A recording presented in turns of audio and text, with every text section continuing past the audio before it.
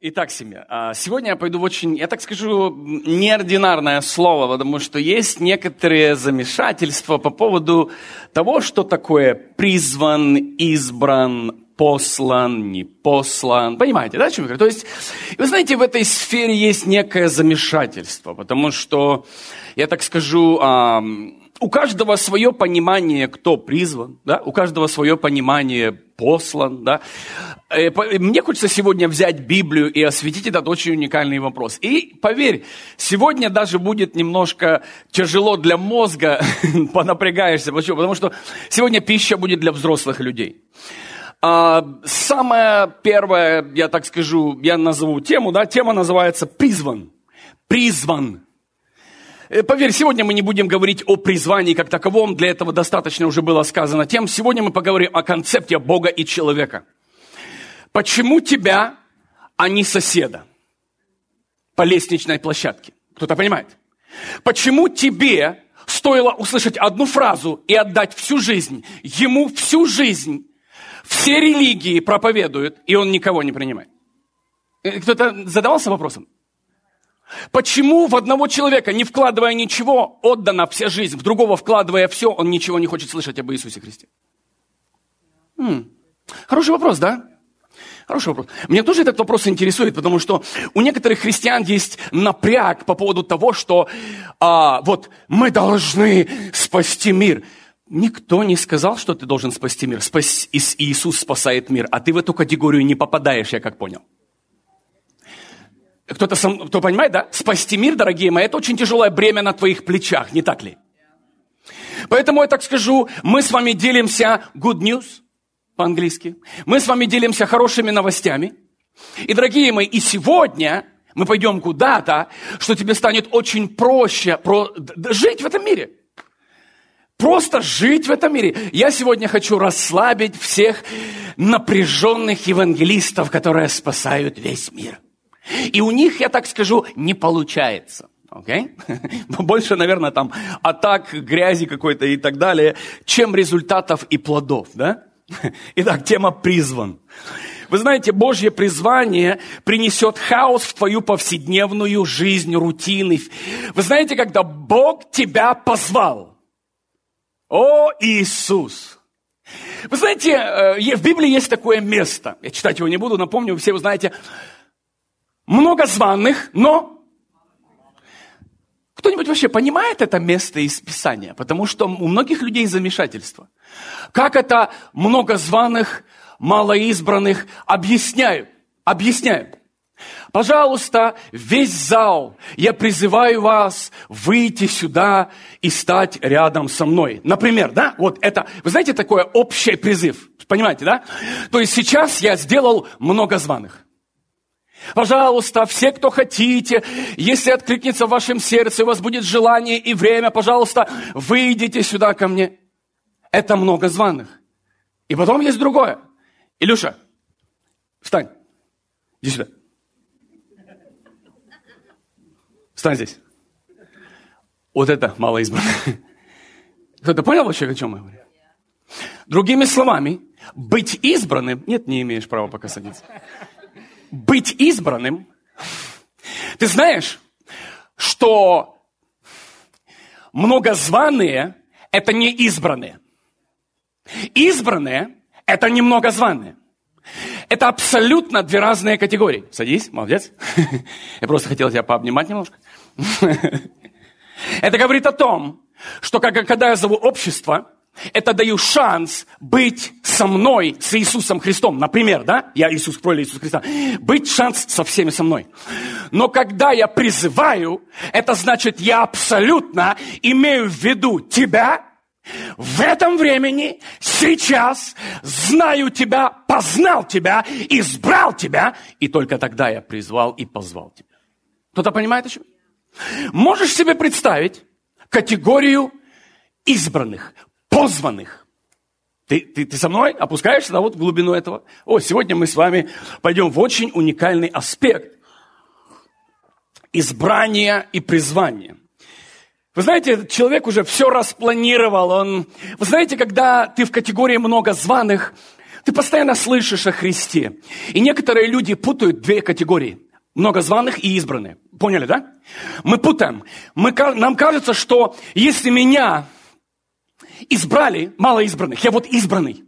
Из всей твоей семьи, представь, ты один избранный. Из всего родства ты один избранный. Да, все твое родство звано, но избран почему-то ты, к примеру, да? И ты сидишь и удивляешься, и ты хочешь с ними поговорить об Иисусе, но ты не пробьешь череп того, кого не позвали. Уже падают немножко, да? Осыпаются наши барьеры. Ты все, что ты можешь, дать ему общий призыв, но если его сам Бог через Дух Святой, через тебя, в котором живет Дух Святой, да, не коснется, не позовет, не изберет. Знаешь ли ты, я это из Библии докажу, что ты избран до всего творения. Ты не понял меня? Избранным можно быть только тогда, когда тебя знают. Я не зову того, кого я не знаю.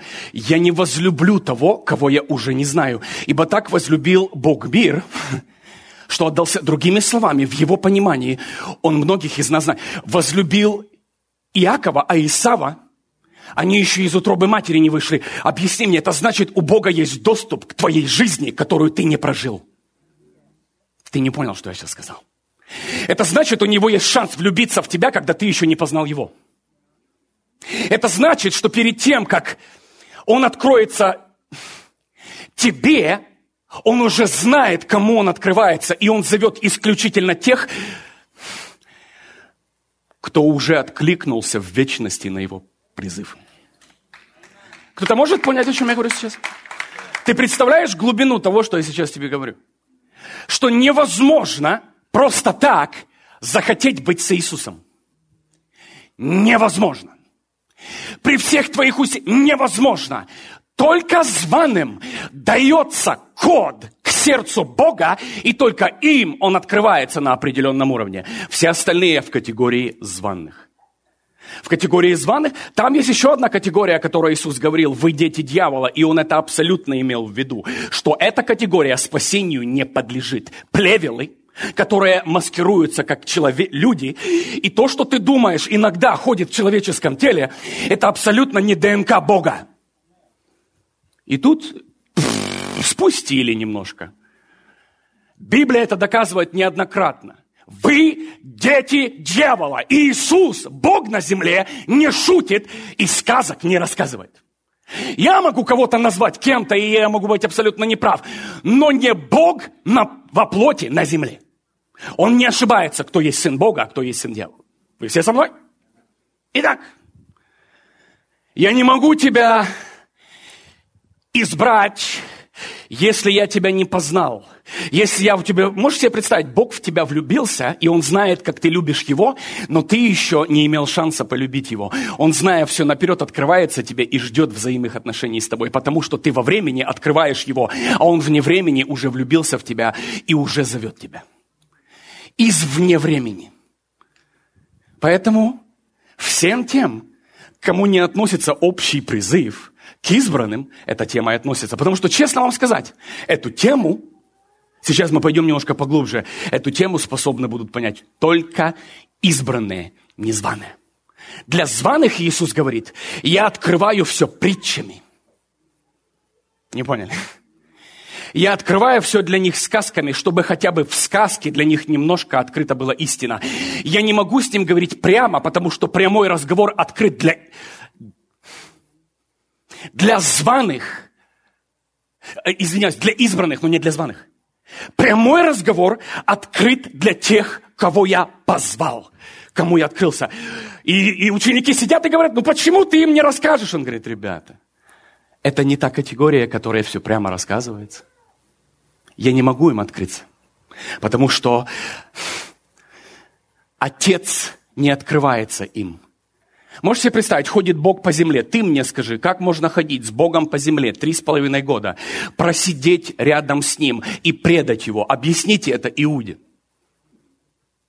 Это говорит о том, что Иуда был избран для определенной миссии, но он не был частью Бога. Он был частью плана определенного, но он не был частью. Почему? Потому что Бог, зная наперед сердце Иуды, зная, что эта личность, как Исав, продаст свое первородство, уже зная все наперед, говорит, я этого человека не воспринимаю, и мое благословение отдам Иакову.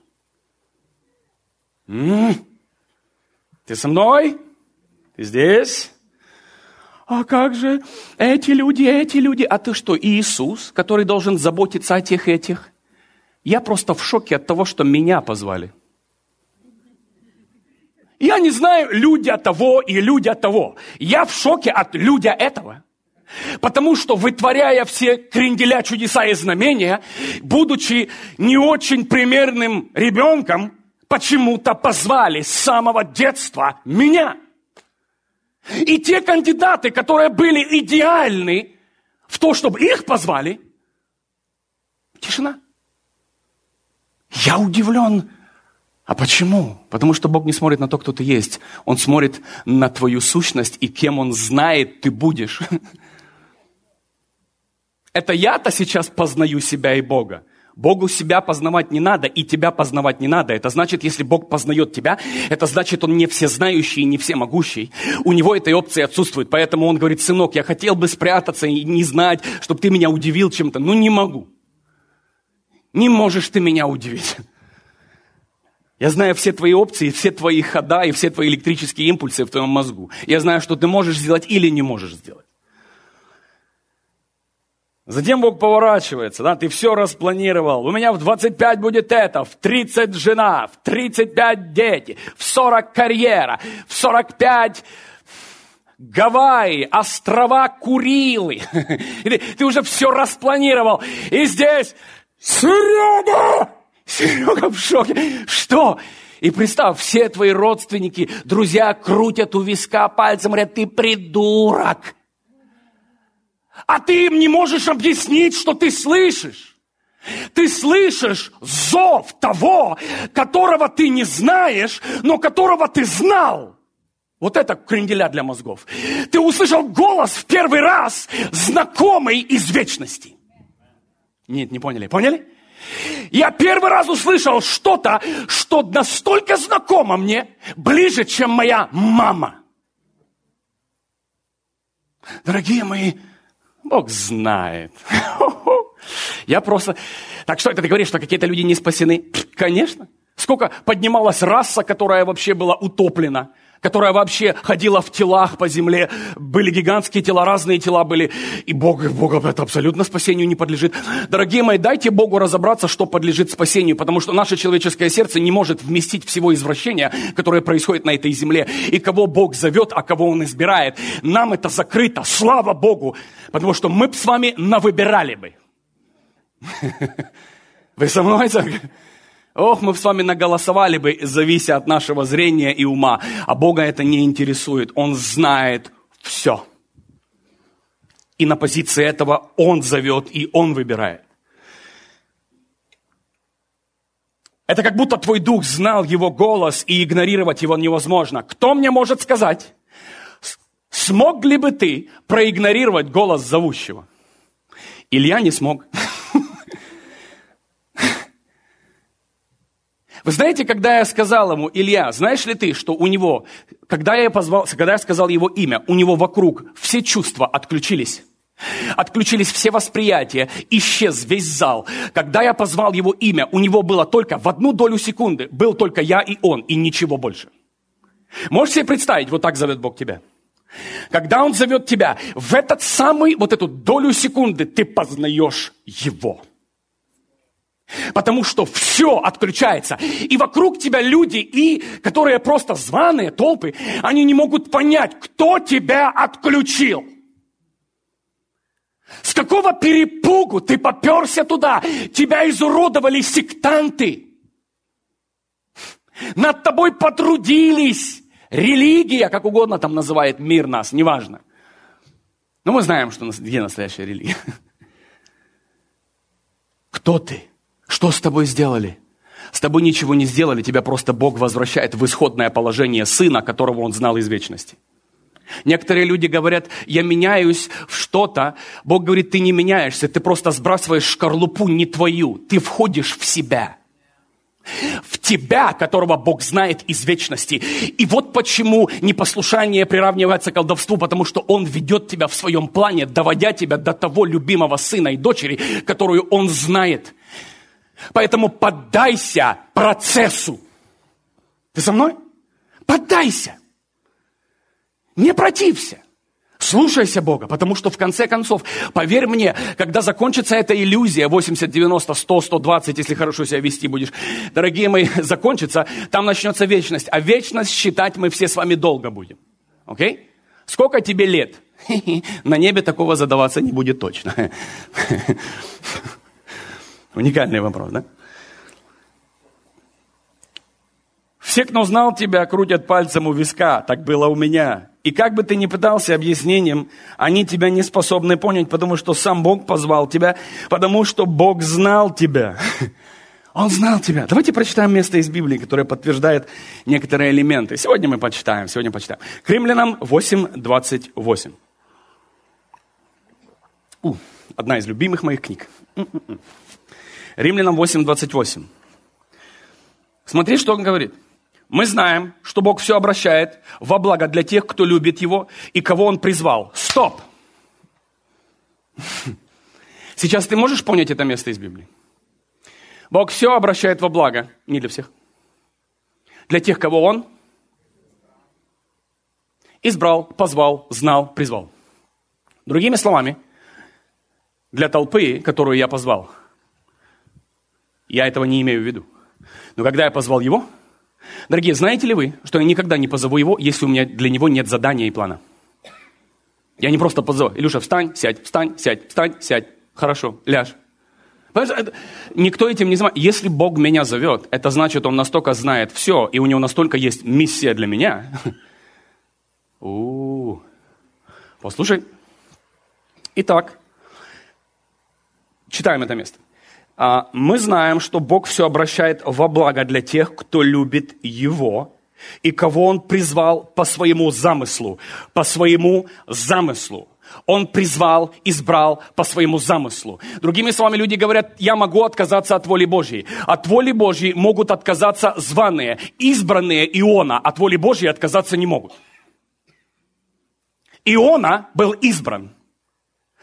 Вы знаете, что мне нравится? Бог никого не заставлял. Я уже говорил в прошлой проповеди. Бог никого не заставлял. Он просто смотивировал Иону с правильного прохода выйти. У Ионы было два пути. Туда и туда. Поэтому Бог смотивировал его, Он просто вставил ему в разум, говорит, слушай, Иона, долго все равно не катаются в этих рыбах. Какое-то окончание будет. Поэтому просто я советую, как Бог, давай мы тебя подвезем в правильную точку назначения, где ты будешь все-таки служить мне. Okay? Бог смотивировал, Он нигде не заставлял. Скажите мне, Иона сам принял решение или Бог заставил его под страхом? Сам. Конечно, сам. Просто у Ионы была мотивация. Дорогие мои, вот что значит званые и избранные. Если ты можешь отказаться от воли Божьей, мне тебя жаль. Потому что в реальности от воли Бога, если Бог тебя призвал, избрал и позвал, отказаться нельзя. Теперь вы видите разницу между людьми? Я сказал Богу нет и пошел. Я говорю, какой счастливый человек. Он может отказать Богу. Потому что в реальности, дорогие, тех, кого Он избрал для своего плана, ой-ой-ой-ой-ой-ой. Будешь долго в ките плавать. Согласишься в конце концов. Послушай. Он призвал по своему замыслу, потому что кого Он заранее узнал. Стоп! Это, я не знаю, Павел, остановись. Ты взрываешь мои мозги. Бум! Сейчас назад скрутил. Слушай. Кого Он заранее узнал? Бог, да я себя не знаю. Так вот в этом и дело. Тебе нужно доверить Богу. Все твои депрессии от того, что ты знаешь себя 1/3. Бог влюблен в тебя, зовет тебя и наслаждается тобой, потому что Он знает все. Поэтому чьим словам поверишь ты? Наша хорошая, харизматическая такая, знаете, нафталиновая песня. Правильно. Окей? Правильно. Чьим словам поверишь? Я поверю слову Господа. Он заранее узнал. Опа! Это значит, он заранее все знает. Узнал тех и предопределил быть подобными образу Сына. Ты знаешь, что не все могут быть подобны образу Сына. Невеста – это не толпа желающая. Невеста – это тех, кого позвал сам жених. Объясните мне, может ли любая девка подкатить к любому парню и решить быть его женой? В некоторых случаях да, но мы не об этих случаях. Okay? Я говорю о нормальном парне, о нормальной девушке. Выбор за. Мужчина выбирает. Поэтому ты мне говоришь, что я решил или решила быть невестой Христа. Ха-ха-ха.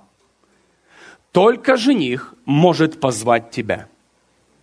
Все остальное не считается. Все остальное это хорошее побуждение. Поэтому я задаю тебе вопрос. Невеста ли ты Христа?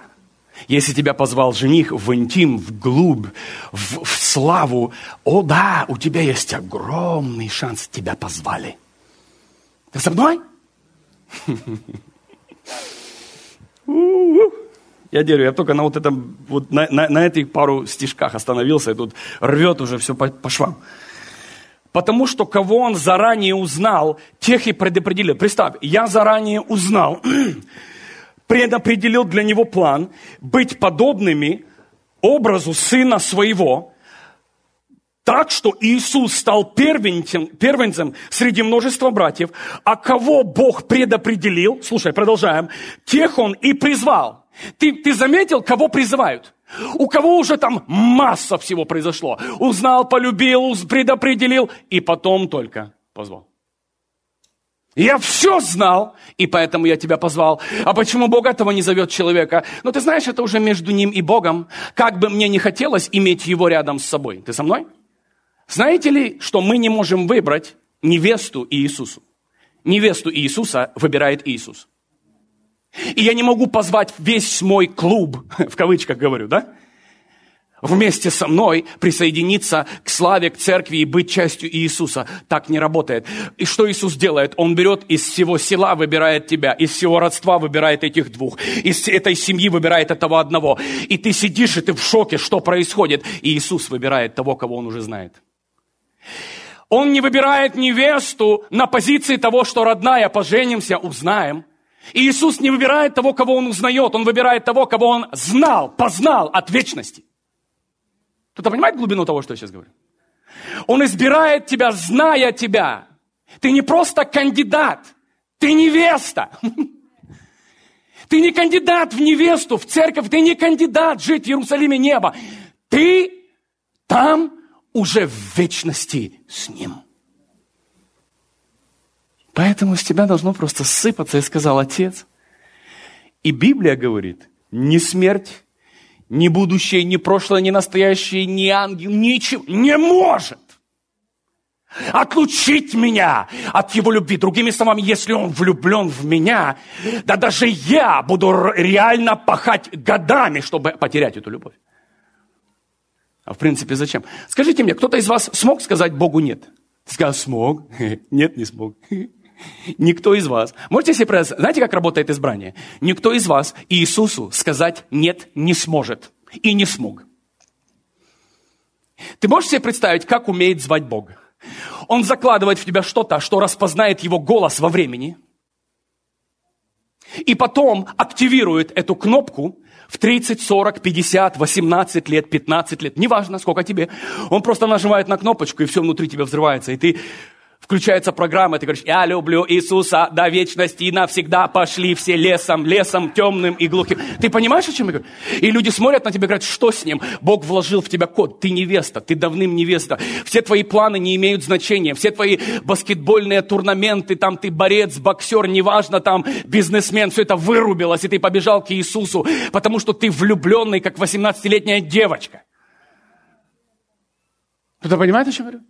Потому что Иисус, некоторые люди говорят, о, я полюбил Иисуса. Вы не поняли. Вы всю жизнь любили Иисуса. Просто эта любовь была супрессирована на определенное время. И потому что Бог делает, Он нажимает кнопку. Ты, я люблю тебя. Почему я раньше не знал тебя? Да все ты раньше знал. Поверьте, дух – это вечная субстанция. То, что ты познаешь свою жизнь в теле, это не важно. Твой дух, он от Бога и к Богу вернется. Это оно, церковь. Я понимаю, много информации, да, пожевать, мозги так. Не читайте Римлянам. Честно, если хотите остаться в нормальном здравом рассудке, без Духа Святого, не читайте Римлянам. Смотри, быть подобными образу своего Сына. Что Бог делает с тем, кого Он призывает? Он превращает его в подобие Сына. Знаешь ли ты, что у тебя нет никакого шанса не превратиться? Если тебя Бог призвал, позвал, и Он влюблен в тебя, ты с каждым годом, хочешь ты или нет, ты будешь становиться лучше, чище и святее. Алло? Ты не представляешь, как Бог охраняет то, что Его. Другими словами, Бог пришел, и Он просто крикнул: всем дается шанс прийти на мой пир. Но ты и ты причина этого пира. О, дойдет попозже. Кто-то со мной?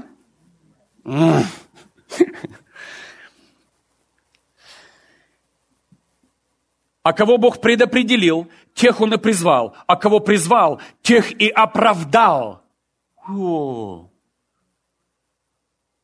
А кого оправдал, тех и прославил. Ты можешь себе представить? Ты можешь, невеста Иисуса Христа, успокойся. Можешь себе представить? Представь, вот ты сейчас заботишься о чем-то. Представь одно. Жених все знает, и он заботится о тебе. Он готовит тебя.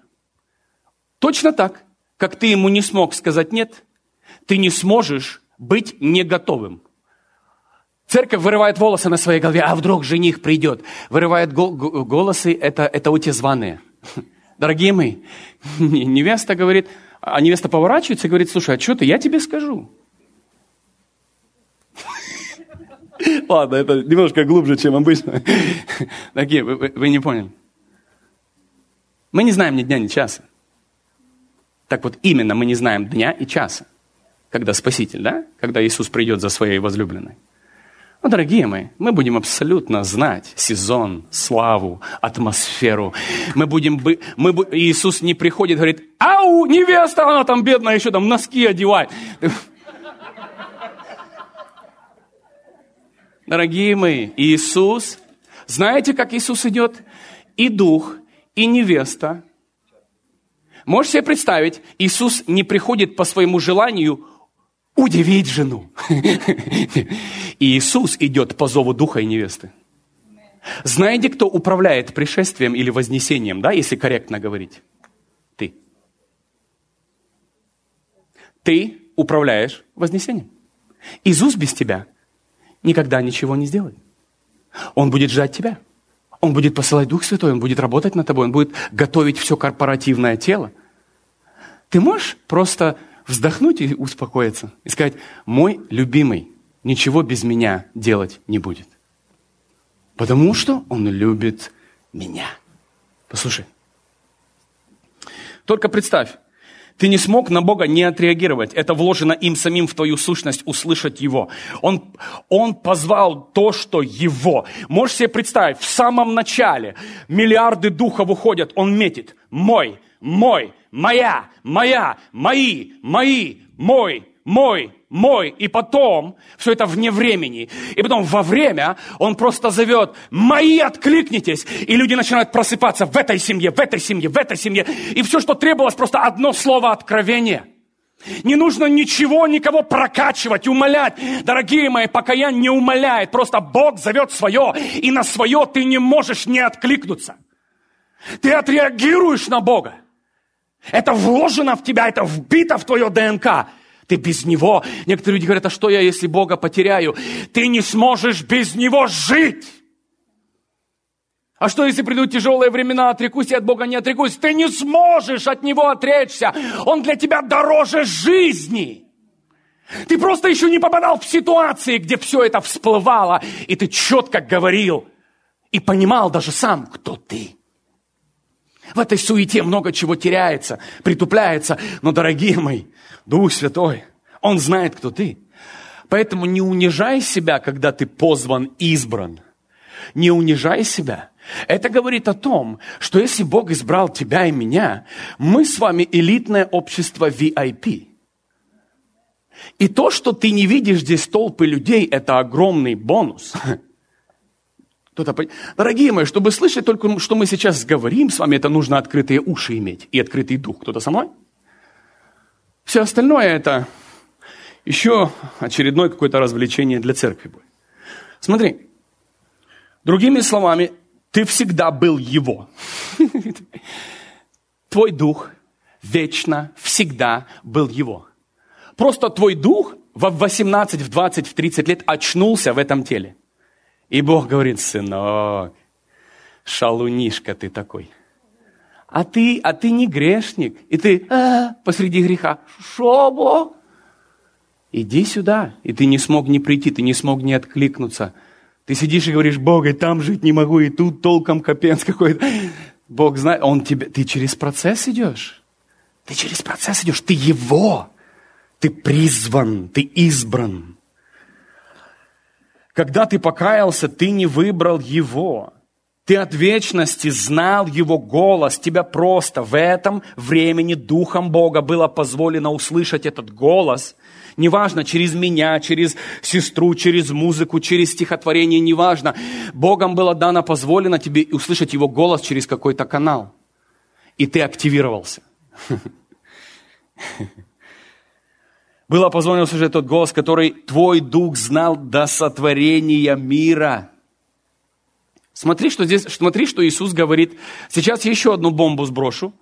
Кстати, это только в оригинальном переводе так звучит. Во всех остальных переводах, что сделали, я так скажу, очень интересно поменяли местами, и это место теряет свою силу. Вы знаете, дьяволу иногда не нужно ничего красть. Просто берешь одну фразу, ставишь ее в конце, и она абсолютно теряет свою силу. И вы знаете, я копался, потому что мой дух мне говорит одно. Читаешь Библию, знаете, особенно еще Библии переводились-то, знаете кем? И там внесено много своих доктрин. И мой дух не откликается. Я говорю: Бог, открой мне. И когда я пошел в оригинал, в греческий, потом пошел в расширенные переводы, и я был шокирован, что насколько точно обозначается. Итак, смотри, давай читаем это место. Откровение 13:8, где Иисус открывает Иоанну насчет зверя. Помните, да? Насчет зверя, числа, открытия. Опять, я туда сейчас не иду. Я иду сейчас в момент того, что Бог говорит, что такое книга жизни и кто в ней записан. Сейчас будет интересно. Откровение 13:8. Здесь за зверя пишется: «И поклонятся ему все жители земли», зверю, выше не буду читать, «кроме тех», слушай сюда, слушай, очень внимательно, «кроме тех, чьи имена записаны еще от создания мира в книге жизни у Агнца». Бум. Твое имя внесено туда без твоего ведома. От начала до сотворения мира ты уже Его. Знаете, что это книга жизни? Она называется книга Агнца, книга жизни Агнца. Это говорит о том, что Иисус свою невесту уже давным-давно определил. Я понимаю, так хотелось своего соседа тоже. А вот он не слушается, тварь такая. Я ему говорю: будем вместе невестами, а он не понимает меня, вот уж. Что я ему объясню? Послушай, я еще раз скажу.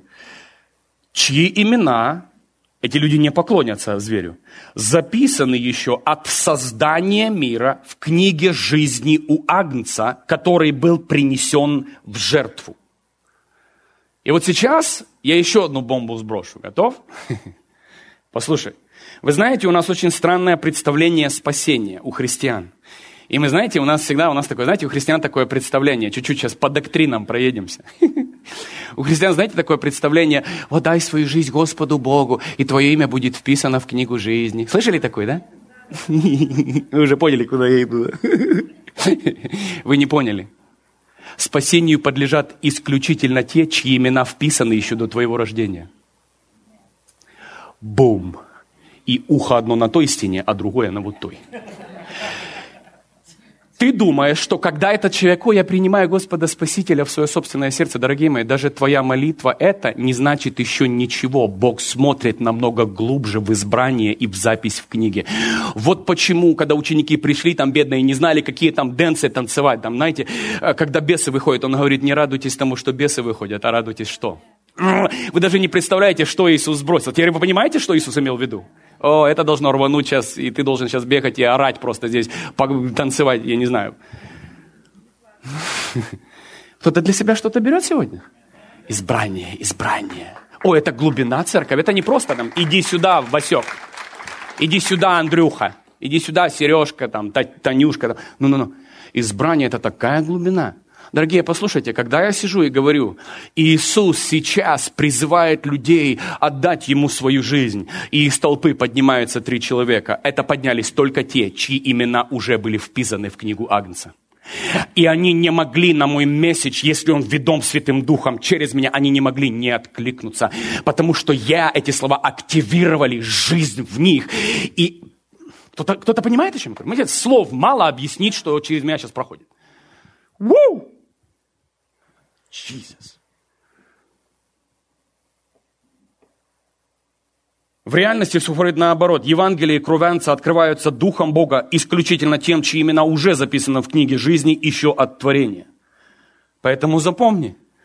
Вы знаете, когда мне Иисус это открыл, меня это очень освободило. Это освободило от меня напряжение людей. Заставлять стучаться в дверь, а ты примешь, неужели уйдешь? Ты не принял Христа. Уйдет, не переживай. Потому что твои слова не несут в себе активацию. Кто-то понимает? Сейчас, кстати, я еще одну бомбу сброшу. Только приготовьтесь, окей? Сегодня будет день бомб, окей? Думаешь, ты все слышал, ты еще половину не слышишь. Сегодня весел. Дорогие, Иисус очень такую интересную фразу сказал. Давайте не буду забегать вперед. Давайте я еще немножко помучаю вас.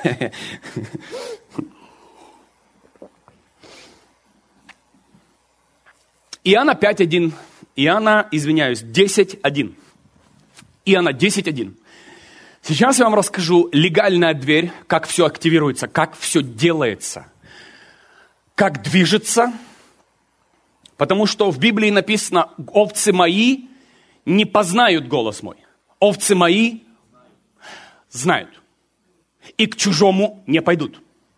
Они абсолютно знают мой голос. Другими словами, давайте прочитаем. Иоанна 10:1. Поверьте мне, говорит Иисус. Это Иисус говорит, окей? Сразу, это не ученики говорят. Это говорит тот, кто не ошибается, окей? Всякий, кто входит в овчарню не через дверь, а иным путем. Никто не задавал, что такое войти в овчарню? Вы знаете, войти в овчарню – это войти в тело Христа, это войти в общество, это войти в невесту. Кто входит иным путем? Знаете, что такое иной путь? Никто? Нет? Иной путь – это вход через разум. Дверь, там написано. Я вас предупреждал. Сначала. Говорит Иисус, я сейчас все объясню. Поверьте мне, говорит Иисус, всякий, кто входит в овчарню не через дверь, а иным путем, проникает тот вор и разбойник. Опа. Вы знаете, что у овец есть код, если они действительно овцы Иисуса Христа, Его церковь, Его невеста, да, скажем так? Это притча. Другими словами, ты абсолютно распознаешь, кто входит дверью, а кто входит не дверью. Кто со мной? Я объясню. Поэтому я здесь потихонечку, чтобы все вошло нормально. Смотри. Другими словами, иная лжедверь – это войти через разум, через сознание, заставить тебя. Бог говорит, что разбойник не может войти правильными путями, у него нет ключей. Враг сатана, мы, естественно, знаем, и все, кто плевелы от сатаны, все, что они могут повлиять на тебя, это религиозная масса, как угодно называй. Иисус их назвал семенем сатаны, детьми сатаны и все. Я скажу так, все, что они могут, как они могут войти в твою жизнь, для них дух твой закрыт. Все, что они могут сделать, это уничтожать тебя через твои мозги, учить, заставлять, законы, правила, давление. Это называется иная дверь не от Бога. Окей? Послушай внимательно. Это они хотят внести в тебя Бога не через дверь духа, которую сейчас мы скажем, не через сердце, которое Бог дает правильное сердце, да, правильные уши, но через лжедверь, которая является сознанием. Окей? Послушай. Тот вор и разбойник. Пастух, слушай сюда, входит к своим овцам через дверь. Дух. Его впускает предверник. Знаешь, кто такой предверник? Знаешь, кто твой предверник? Дух Святой. Может быть, ты первый раз слышишь толкование притчи. Ну, сори, столько много лет ждали. Представь, предверник открывает дверь. Скажи мне, можешь ли ты не открыть дверь для голоса Иисуса Христа? Не можешь, потому что, слушай сюда внимательно, ты ее не открываешь.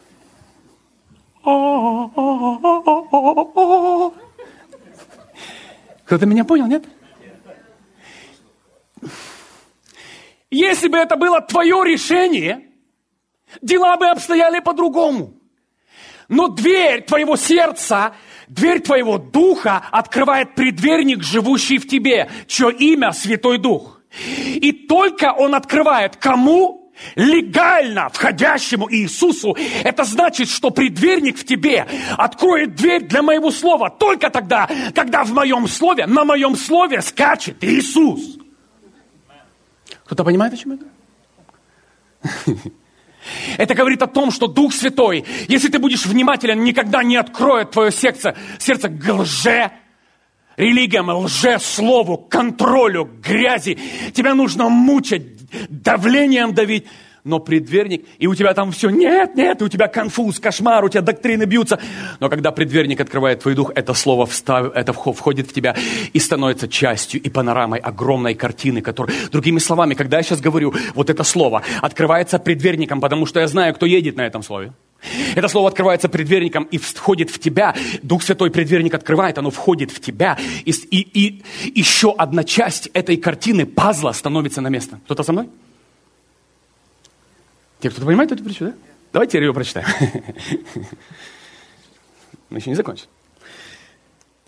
Поверьте мне, говорит Иисус, всякий, кто входит в овчарню не через дверь, а иным путем, то есть мозг, сознание, давление, законы, неважно.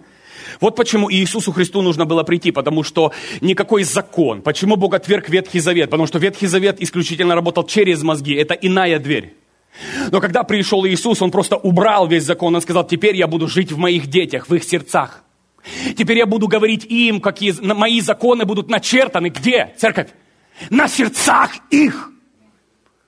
Это говорит о том, что когда Иисус захочет к тебе войти, неважно, предверник, можешь себе представить, ты можешь успокоиться, предверник, если ты с Богом ходишь близко. Я говорю к этим людям, я не говорю сейчас к отступникам.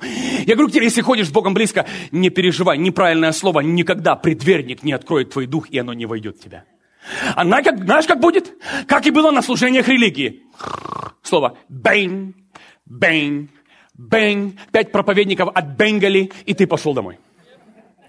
Никто за 15 лет хождения в церковь никому предверник в той церкви не открыл дверь. И потом люди включают проповедь потного орущего шаповала. И даже не проповедь, маленький фрагмент. И говорят, что это было? Добро пожаловать! Предверник наконец-то приоткрыл твою дверь. И ты сам говоришь, что это? Что это? Он такой интересный, я его хочу еще посмотреть. Где его найти можно?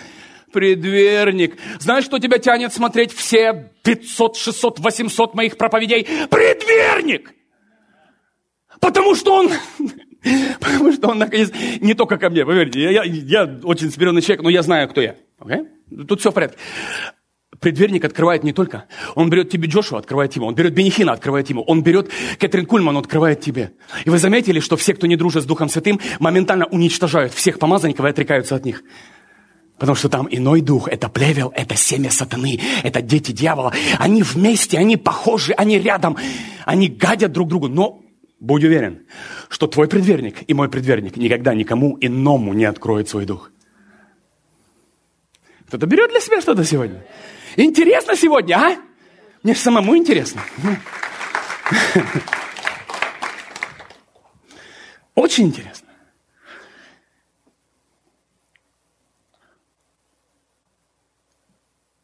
Пастух входит к овцам через дверь. Следующий стих. Кто впускает? Его впускает привратник. Уже установили, кто это. Это Дух Святой открывает твой дух. И овцы узнают голос его. Оп, и овцы узнают. И ты сидишь и говоришь, кто из вас... Вы знаете, сколько тысяч писем мы получаем, и все, когда слышат какие-то вещи, да, вот с этой кафедры, я за других проповедников ничего не могу говорить, тоже, там то же самое. Говорит, ты говоришь что-то, как будто я это знал. Откуда ты знаешь, что я знаю? Ну, так я же не знал это. А откуда же я знаю? Откуда ты знаешь, что я знаю? И люди в конфузе. Почему предверник открыл? Я коснулся вечности. Я коснулся твоего духа, который вечен. И ты сам в конфузе, потому что ты якобы знаешь что-то, что твое тело еще не знает, но твой дух давным-давно из вечности это знает. Мой привратник открылся, твой привратник открылся. И наш дух поговорил. Какое у нас сегодня приятное общение, когда привратник открывает двери, а? Вау! Представь, мне не надо ломиться, мне не надо тебе доказывать. А я вам говорю, братья и сестры, вы должны слышать, что Господа говорит через меня. Твой привратник дверь закрыл одну, решеточку и замочек такой повесил. И знаешь, что привратник делает? Я думал, Господи, почему все дрыхнут в религии? А потом мне Дух Святой говорит, и своим детям он дает покой. Чтобы эти откровения не звучали. Поверьте, я достаточно в жизни сказал, и нарезок уже хватит. Хватит нарезок. Можно обойтись и без нарезок. Твой привратник знает, что мой привратник впускает. Мне иногда не надо много говорить. Ты уже все знаешь наперед. Ты со мной? Ты что-то сегодня улавливаешь? Твой дух улавливает сегодня что-то для себя? Представь, вот это оно, когда глубина взывает к глубине. Вот это оно, когда ты сидишь, и ты просто ешь это мясо, и ты говоришь, что это? Это именно то. Представь, как я могу проповедовать о привратнике без привратника? То есть я сейчас проповедую то, что и демонстрируя, говоря тебе сейчас. Ты это прямо сейчас переживаешь, вот эту притчу на себе прямо сейчас. Окей? Послушай. Не переживай. Если кто-то заедет куда-то, или я что-то не то скажу, у тебя здесь всегда есть блок. Ты скажешь, это человек, можно посмеяться, поехать дальше. Но когда идет из духа в дух, там не ошибется никто. Все со мной? Там никто не ошибется. Тут часть человека всегда будет, естественно, никто из нас не может быть полностью духом. Это уже особая категория людей, я их вообще боюсь, таких людей, окей? Посмотри. Его впускает привратник, овцы узнают голос его. Каждую из овец он называет по имени. То, что я сказал в начале. Знает. Каждую овцу, каждого человека, каждого сына, каждую дочь. Он знает. И поэтому только привратник впускает. Почему? Потому что Дух Святой охраняет тело Иисуса Христа. Там может звучать пастор, как вы относитесь к этому проведению, как относитесь к этому заблуждению. Заблуждение попадет только туда, которым позволено заблуждаться. Заблуждение никогда не попадет туда, где привратник четко держит двери твоего духа. Оно вот так вот, бэнь, ты скажешь, не мое. Не хочу осуждать человека, но он меня настораживает. Поехали дальше. Вот так работает привратник. Вы все со мной? Вот так работает Святой Дух внутри тебя. То есть я не знаю, вроде слова у него правильные, но что-то вот тут внутри меня кричит, что там что-то не то. У кого-то было такое? Это твой привратник в действии. Это тот, который говорит, не, ворота не открываем. Ты говоришь, может, откроем, а привратник говорит, не, поверь мне, не открываем. Потому что если откроем для этой плесени, ты не знаешь, чем ты обрастешь внутри вообще. Грибами. Смотри. Чужими откровениями, я имею в виду. Каждую из овец он называет по имени, одну за другой выводит из овчарни. После того, как выведет все стадо свое, сам идет впереди них, а овцы следуют за ним, потому что они знают его голос. Вот кто нас ведет. Иисус нас ведет. За чужим ни за что не пойдут. Вот где я говорю тебе, не переживай, ни за что. Почему? Они побегут от него, потому что голос чужака им не знаком. Знаешь, почему голос чужака тебе не знаком? Потому что чужак говорит в мозг, а Бог говорит в дух. И поэтому, когда чужак говорит, вроде он выглядит как оно, но вот здесь оно, не оно. И поэтому спокойно не идем за не оном. Okay? Также скажу, это будет глупо, если Бог кого-то там, знаете, люди говорят, о, это Бог кого-то захотел спасти, кого-то не захотел спасти. Здесь вообще об этом речь не идет. Здесь идет речь о том, что только его откликнется на его голос. А что его? Вот здесь позвольте мне, как сказать так, знаете, извиниться и сказать, что нам не решать, что его. Я опять говорю, я благодарю Бога, что ты и я, оно. Потому что ничего другого я и видеть, и слышать, и я дышу Иисусом, я без Него жить не могу. Каждое маленькое какое-то потрясение, оно настолько бьет тебя, и ты переживаешь каждую секунду. Почему? Потому что ты оно. Ты все переживаешь, потому что призван. Ты не можешь играть в церковь. Каждое маленькое какое-то маленькое погрешение или что, оно бьет тебя, и Бог исправляет тебя. Он прямо здесь над тобой работает, Он прямо здесь тебя исправляет.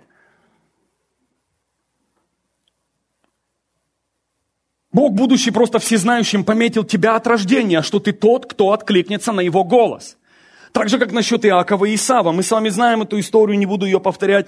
Одного возлюбил, другого возненавидел. Почему? Потому что знал, что Исав никогда не будет ценить своим первородством, а первородство в Израиле – это все. Я имею в виду церковь, все. Это будущее, богатство, процветание, размножение, здоровье, успех, богатство, отношения с Богом. Первородство в Израиле – это все. И поэтому, когда он сказал, за тарелку супа ты продал и поклялся? А тот готов был сделать что угодно. Представьте, одному, даже не обращать внимания, тот готов врать, одеваться в какую угодно кожу, чтобы только прикоснуться. И вы знаете, то, что иногда для нас кажется честью, это бесчестие. То, что иногда кажется нам, он крадет призвание. Бог смотрит на то, как его сердце рвется иметь Бога. Некоторые люди говорят, о, гляньте, он подделался, он лезет, он едет, он пашет, он орет, он грызет. Смотри, как он пытается взять. А Бог говорит, не смотрите на Иакова, что он там, знаете, там оделся в кожу. Смотрите на его сердце, как оно жаждет иметь первородство. Как сердце Иакова жаждет быть в отношениях с Богом. Поэтому иногда то, что видим мы, это совсем не то, что видит Бог. И Бог что? Отдает ему первородство. Легально отдает. Легально. Представь, чтобы вы услышали Его через меня, отдали свои жизни Ему. Например, да, покаялись. Он уже вложил в вас буквы Божьего алфавита на языке, которого я буду говорить к вам. Представь. В твоем духе нет слов, но в твоем духе вложен Божий алфавит. И как только я говорю, кто-то сидит и говорит, о, гляньте, как облажался этот Шаповалов сегодня на проповеди.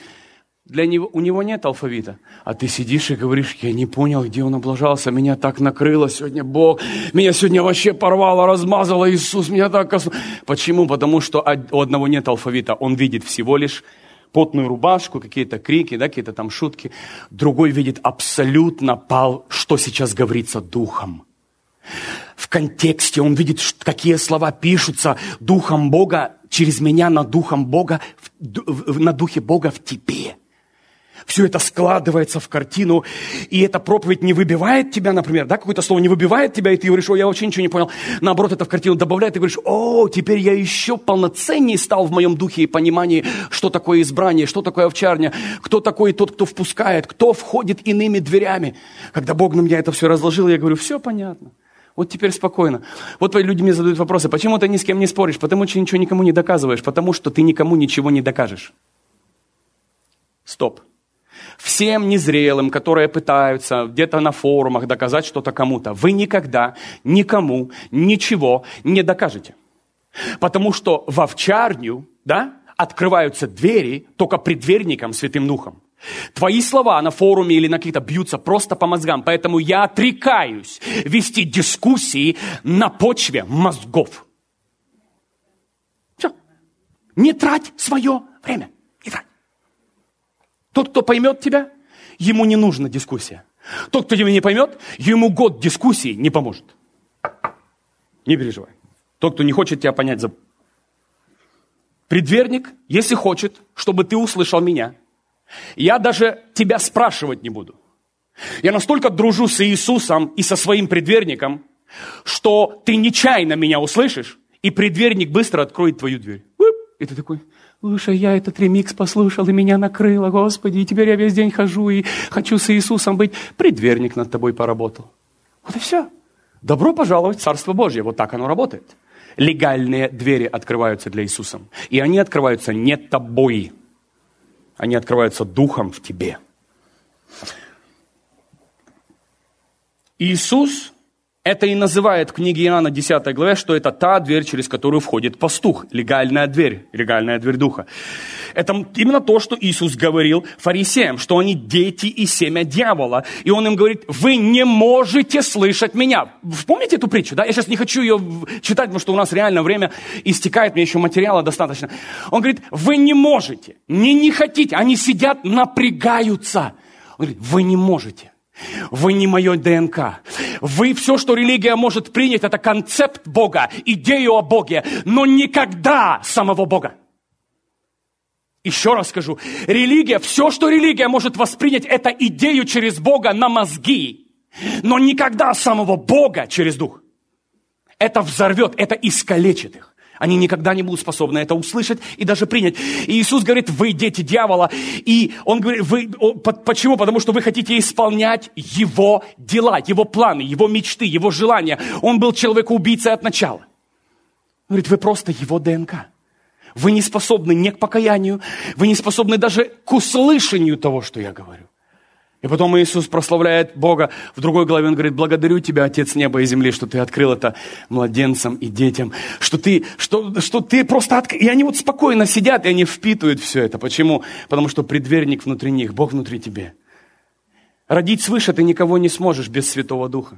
Ты за мной? Ты никого не сможешь родить вновь. Почему? Потому что рождение вновь, это и есть вот это перерождение, вот это слышание.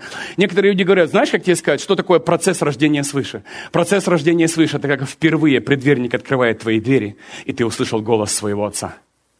Голос Иисуса Христа. Вот это называется «родился свыше». Ты за мной? Родился, это значит, вот он вошел, и эти слова входят в тебя и трансформируют всего тебя изнутри наружу. Не как законы религии, а снаружи, вовнутрь пытаются проникнуть, что не работает. Бог открывает, входит Слово, и оно трансформирует, потому что Слово всегда трансформирует. Слово Его. Для нас все это звучит немного странно, потому что мы движемся линейным временем, но у Бога времени нет. Я просто хочу вам объяснить такую вещь. Для нас с вами прошлое, настоящее, будущее. Еще раз утверждаю это. У Бога этого нет. Божье Царство исключительно движется событиями. Иногда от одного события может пройти год, а от одного до другого события может пройти 2000 лет. Бог управляет событиями. Он ставит правильных людей. Okay? Поэтому Бог движется событиями, не временем. Поэтому все Он знает, все планирует и ставит своих людей соответственно. Он просто сообщает тебе во времени, что ты уже давно выбран вне времени. Другими словами, Он говорит тебе: сынок, ты меня уже любишь. Можешь себе представить? Твой дух на небе влюбился в Бога.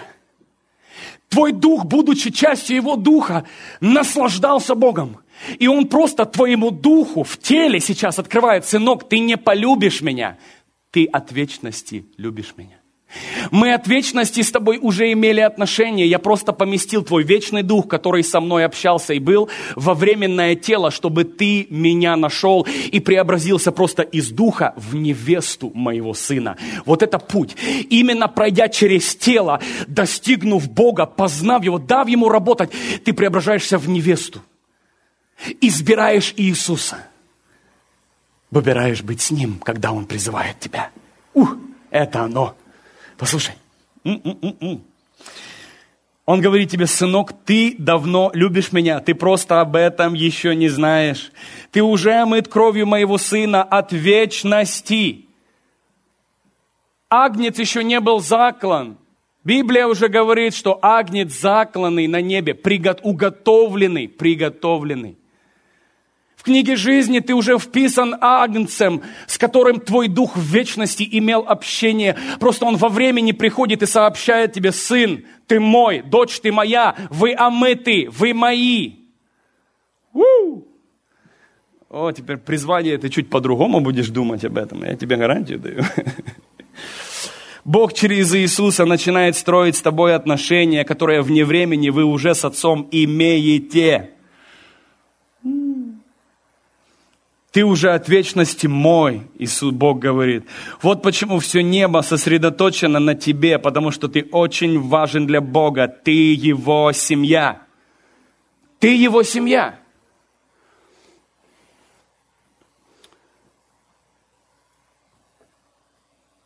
Запомни, Бог никого не зовет, если Он уже не хочет этого человека видеть или знать. Смотри, давайте прочитаем еще одно место из Библии. Оно мне так нравится.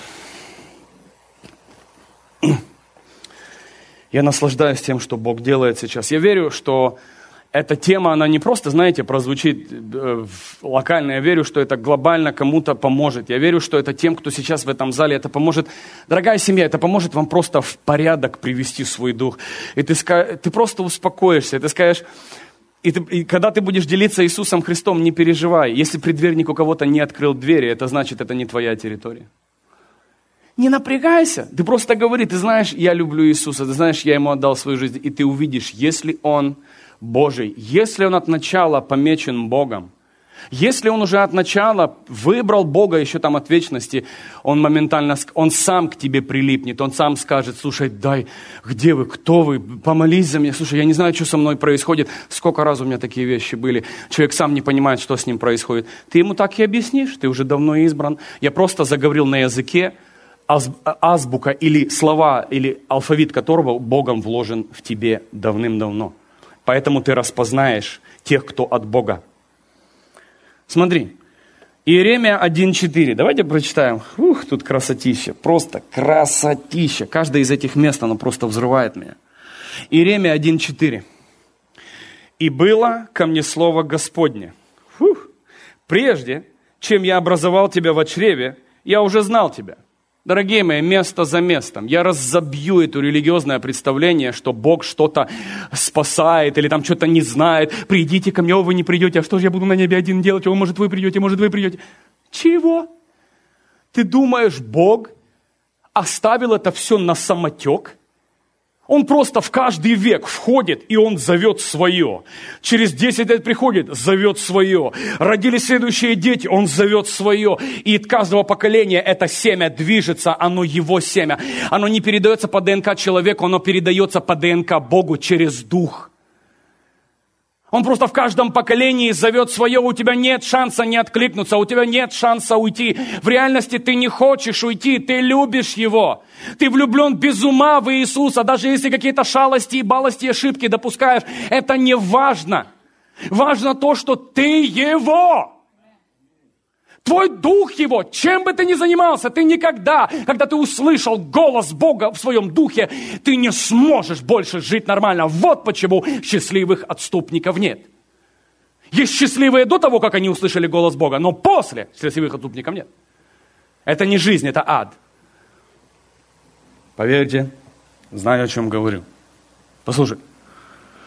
Прежде чем я образовал тебя во чреве, я уже знал тебя. Прежде чем ты вышел из утробы, я избрал тебя. Я думаю, Иеремия сидит и думает...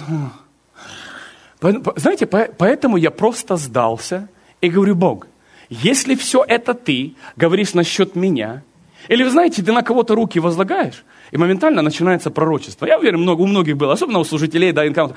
Ты возлагаешь руки, и там такое льется. И потом ты убираешь руки и говоришь: куда, Бог? Куда? Я понимаю, вон на него, на нее надо, глянь, как танцует весь энкаунтер. А это что?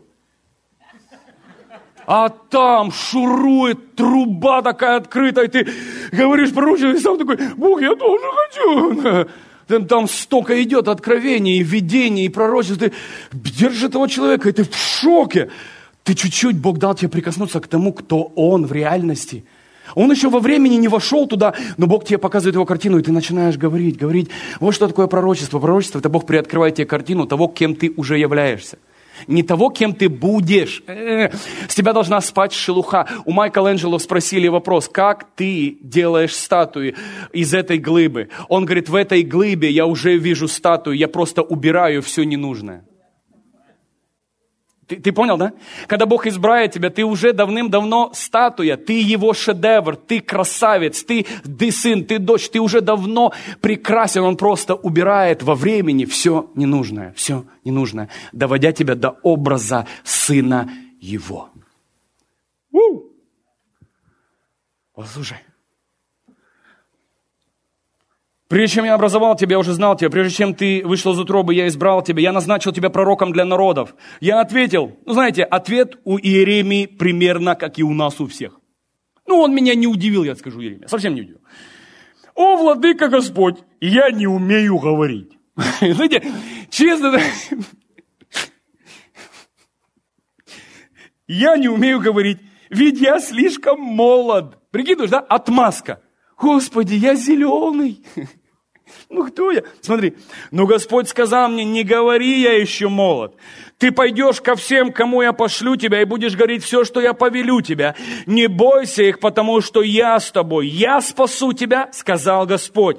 Господь простер руку, коснулся моих уст и сказал мне, вот, я вложил мои слова в твои уста. Смотри, сегодня я поставлю тебя, слушай сюда, над народами и царствами, чтобы искоренять, ломать, губить и разрушать, строить и насаждать. Представь, до того, как Бог призывает, ты будешь странным, но потом Он говорит, Он коснулся его уст, и Он говорит, теперь в тебе я. Теперь ты сможешь губить, разрушать, насаждать и строить, потому что внутри тебя я. И поэтому, дорогие, когда Бог начинает через тебя говорить, вокруг тебя появляются только две категории, нейтральных нет. Люди или распознают Бога в тебе, или ненавидят тебя с дрожащей губой и с западающим глазом. Потому что невозможно быть в помазании и быть окей. Помазание делит. Помазание раздвигает. Ты или влюбляешься в человека из-за того, что в нем тот же Бог, что и в тебе, или ты ненавидишь, потому что в тебе иной дух, а в нем противоположный, и этот дух воюет. Только две реакции, как на Иисуса, как на учеников. Не было нейтрала.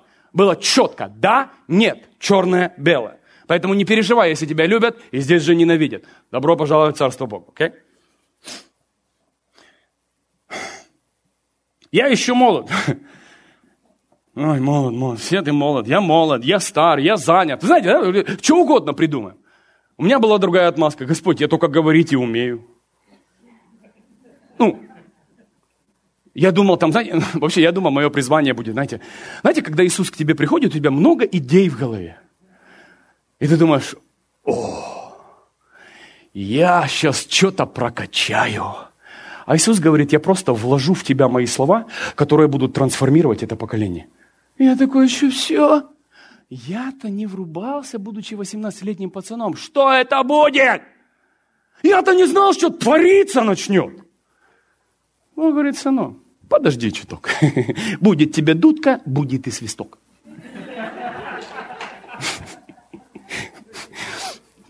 Кто с моего поколения? Помните, да? Все остальные проехали.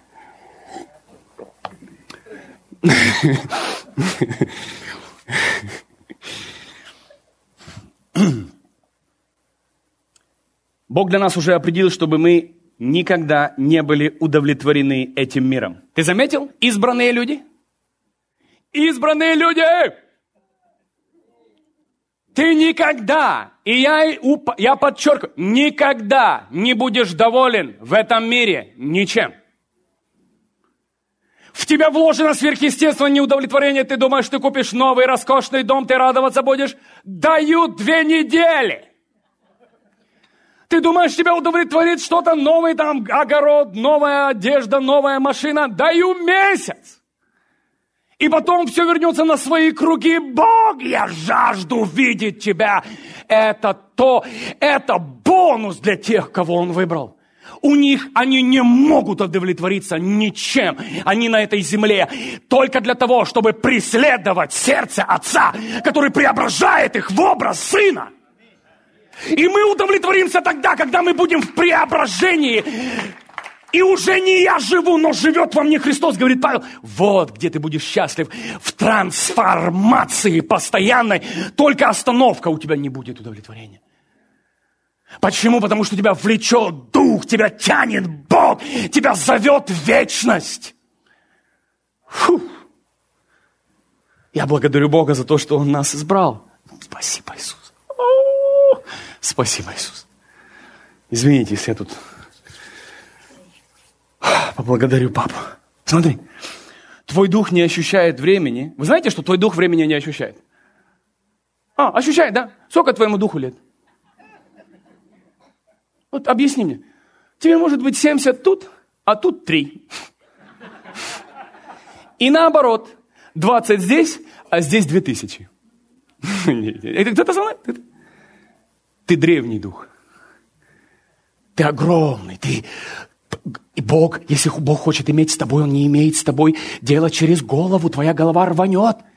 Я тут чуть-чуть вещи говорю, и тут уже еле-еле... Но твой дух это все съедает. Заметил, что твоя голова еще там чуть западает, знаешь, это, немножко там голубой экран выскакивает, эрроры выбивает, а твой дух разберем, голова попозже догонит.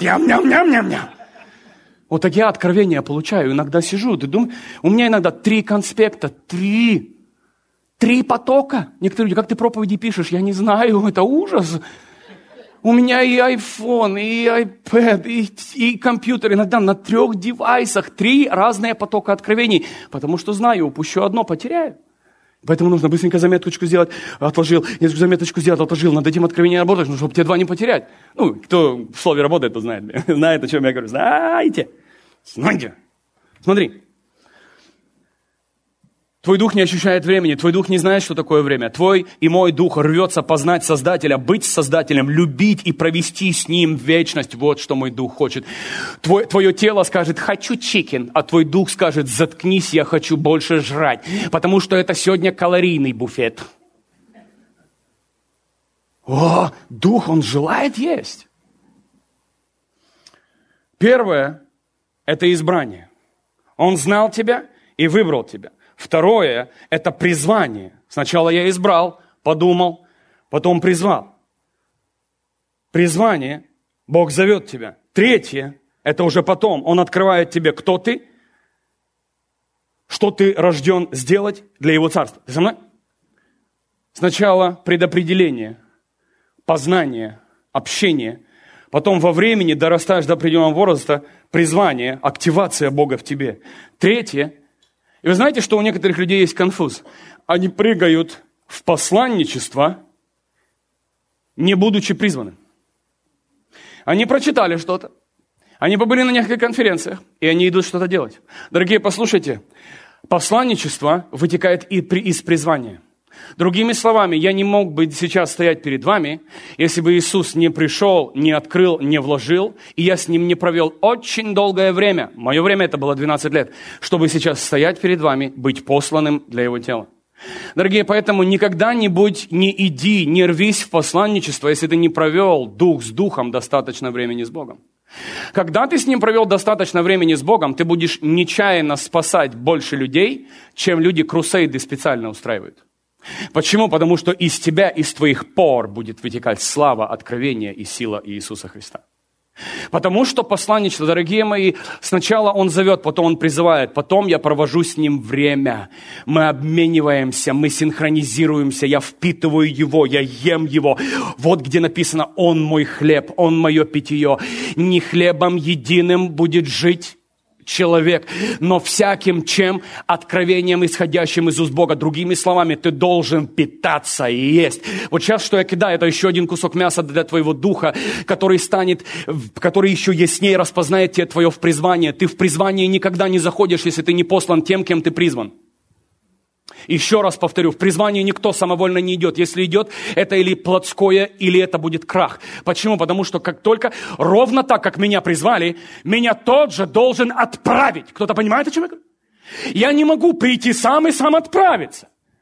Сколько в теле Христа сейчас заблуждения. Люди думают, что Бог им что-то сказал.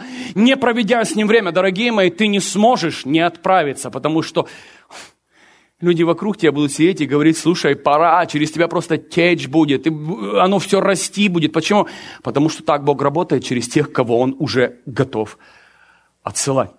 Вышел Петр, 10 минут. Какие 10 минут? Там, это можно прочитать за минуту то, что он сказал, да?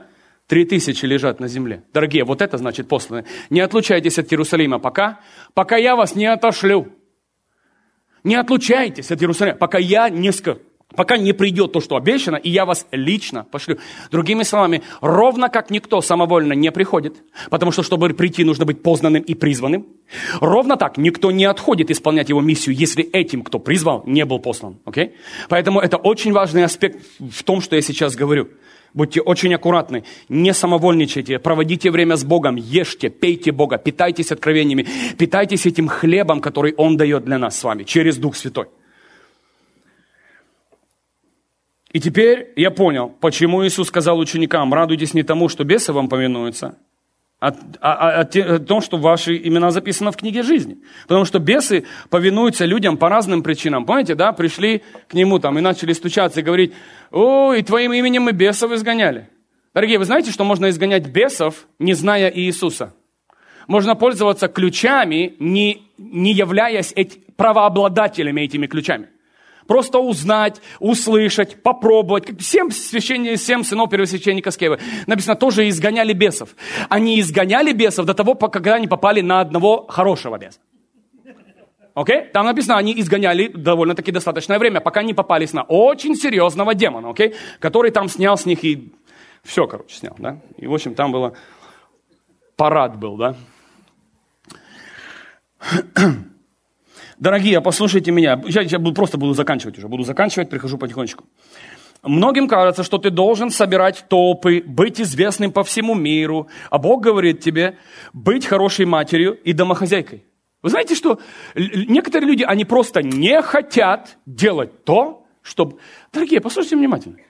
Моя мама... Вы знаете, я продукт хорошей домохозяйки. Слушайте сюда. Вот сидит человек, без которого этого продукта не было бы. С самого рождения, с самого маленького были молитвы, вложено. Было, когда надо, врезано по жопе. Я имею в виду, дорогие, слушайте, и еще, в принципе, было маловато дано, но это я сейчас уже понимаю, но тогда у нее просто не было времени врезать больше, занята была, на 2 работах работала. В любом случае, некоторые люди говорят: а что это я буду воспитывать детей? А ты вообще, слушай сюда, а ты вообще знаешь, кого ты воспитываешь? Ты знаешь, кого ты воспитываешь? Вы знаете, Анна тоже там думала: о, я хочу забеременеть. Знаете, Анна бы сказала: скажите мне, Анну знает весь христианский мир, вся вечность. Скажите мне, что Анна сделала, что не сделала другая женщина? Что Анна сделала? Забеременела и родила. Во призвание. Ой-ой-ой-ой. Не знаю, как вместить такую величину внутрь. Баба родила. Ну и что? Дорогие мои, то, что для тебя иногда кажется такое маленькое, маловажное, для Бога ты вынашиваешь что-то огромное. Ты воспитываешь что-то, что, может, воспитает что-то. Кто-то понимает, о чем я? И я понимаю, что мама сама сидит, как бы, может, немножко удивляется, поэтому, почему? Потому что, может быть, там она плюс Иисус, все понимаете, да? Но я скажу, я продукт дома и мамы, которая вложила в меня всю свою жизнь, желая самое лучшее, молясь и отдавая. Самое лучшее, что она могла сделать, это отдать меня Иисусу Христу. Самое лучшее. Матеря, послушайте, самое лучшее, что вы можете сделать ради своих сыновей. Я вырос без отца. Она была и мамой, и папой. Поэтому это самое лучшее, что матеря, особенно одинокие, могут сделать, это отдать своих детей Иисусу. И я имею в виду отдать. Помазать, запечатать, он твой, она твоя, навсегда, навечно. Потому что ты не сможешь справиться с тем, что надвигается на этого ребенка. Тебе необходимо посвятить его Иисусу Христу. И поэтому то, что кажется для нас огромное, и то, что для Бога кажется огромное, это иногда абсолютно разные вещи.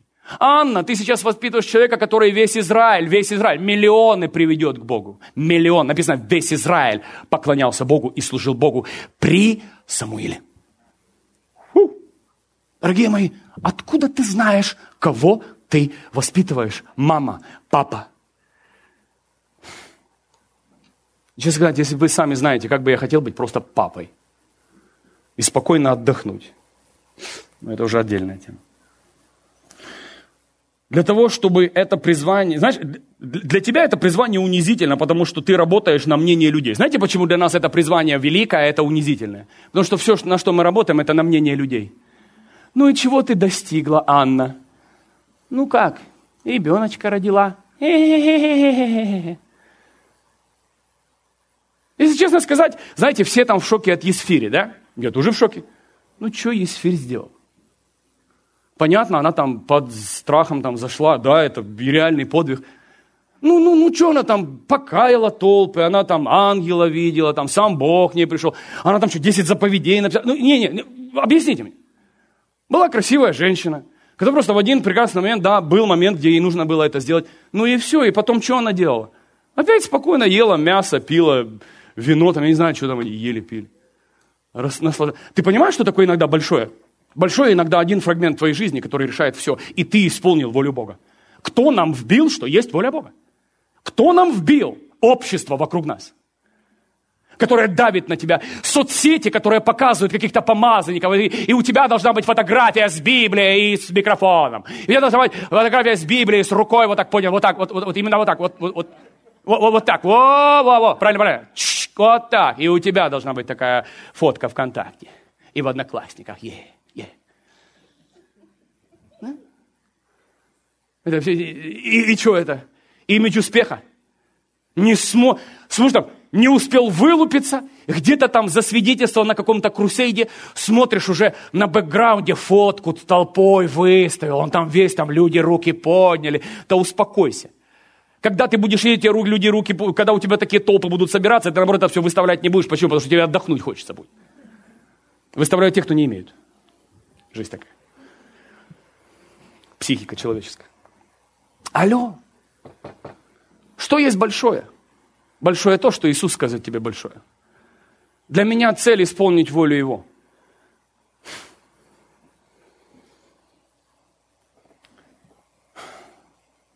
Запомни, важно не то, что толпа называет великим, а то, что Бог для тебя назвал великим, и то, к чему Он тебя призвал. Руфь меня вообще удивила. Скажите мне, что сделала Руфь?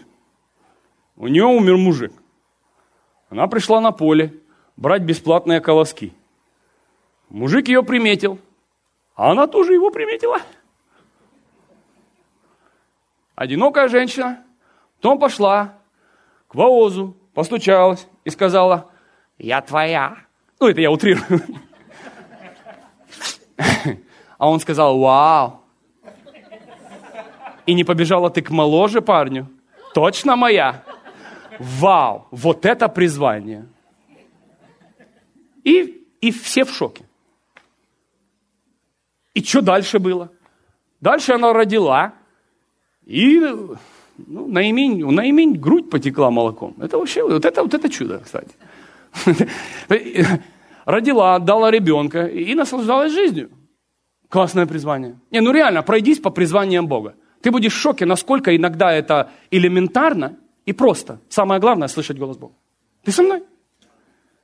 А что в твоем понимании призвание? Спасти мир, проповедовать Евангелие, как минимум открыть 55 ячеек, захватить Сиэтл весь, минимум.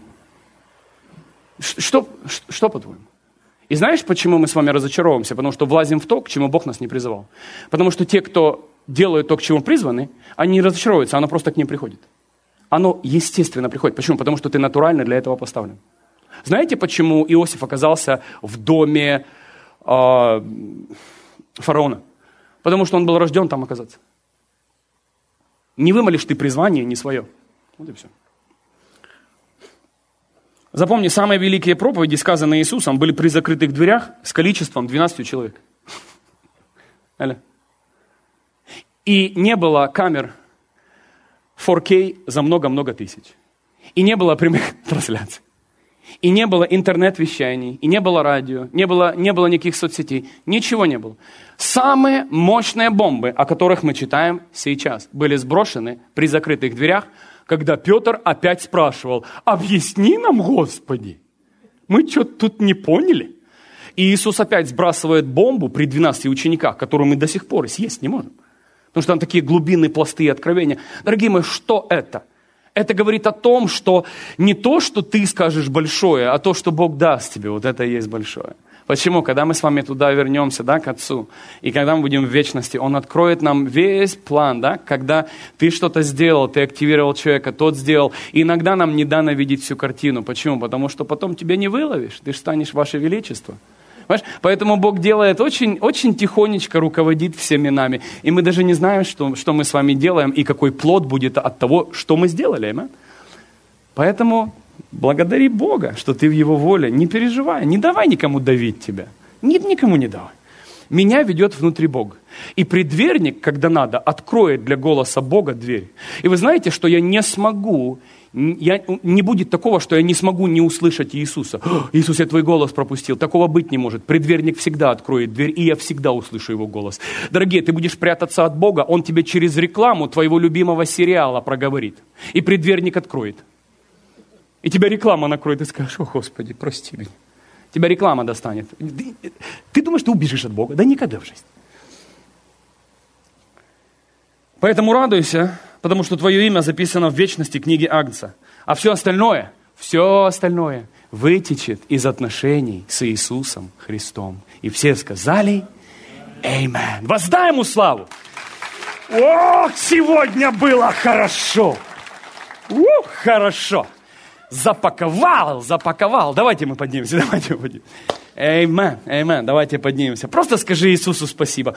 Это тема, чтобы не напрячь тебя, а дать тебе понимание и разгрузить тебя.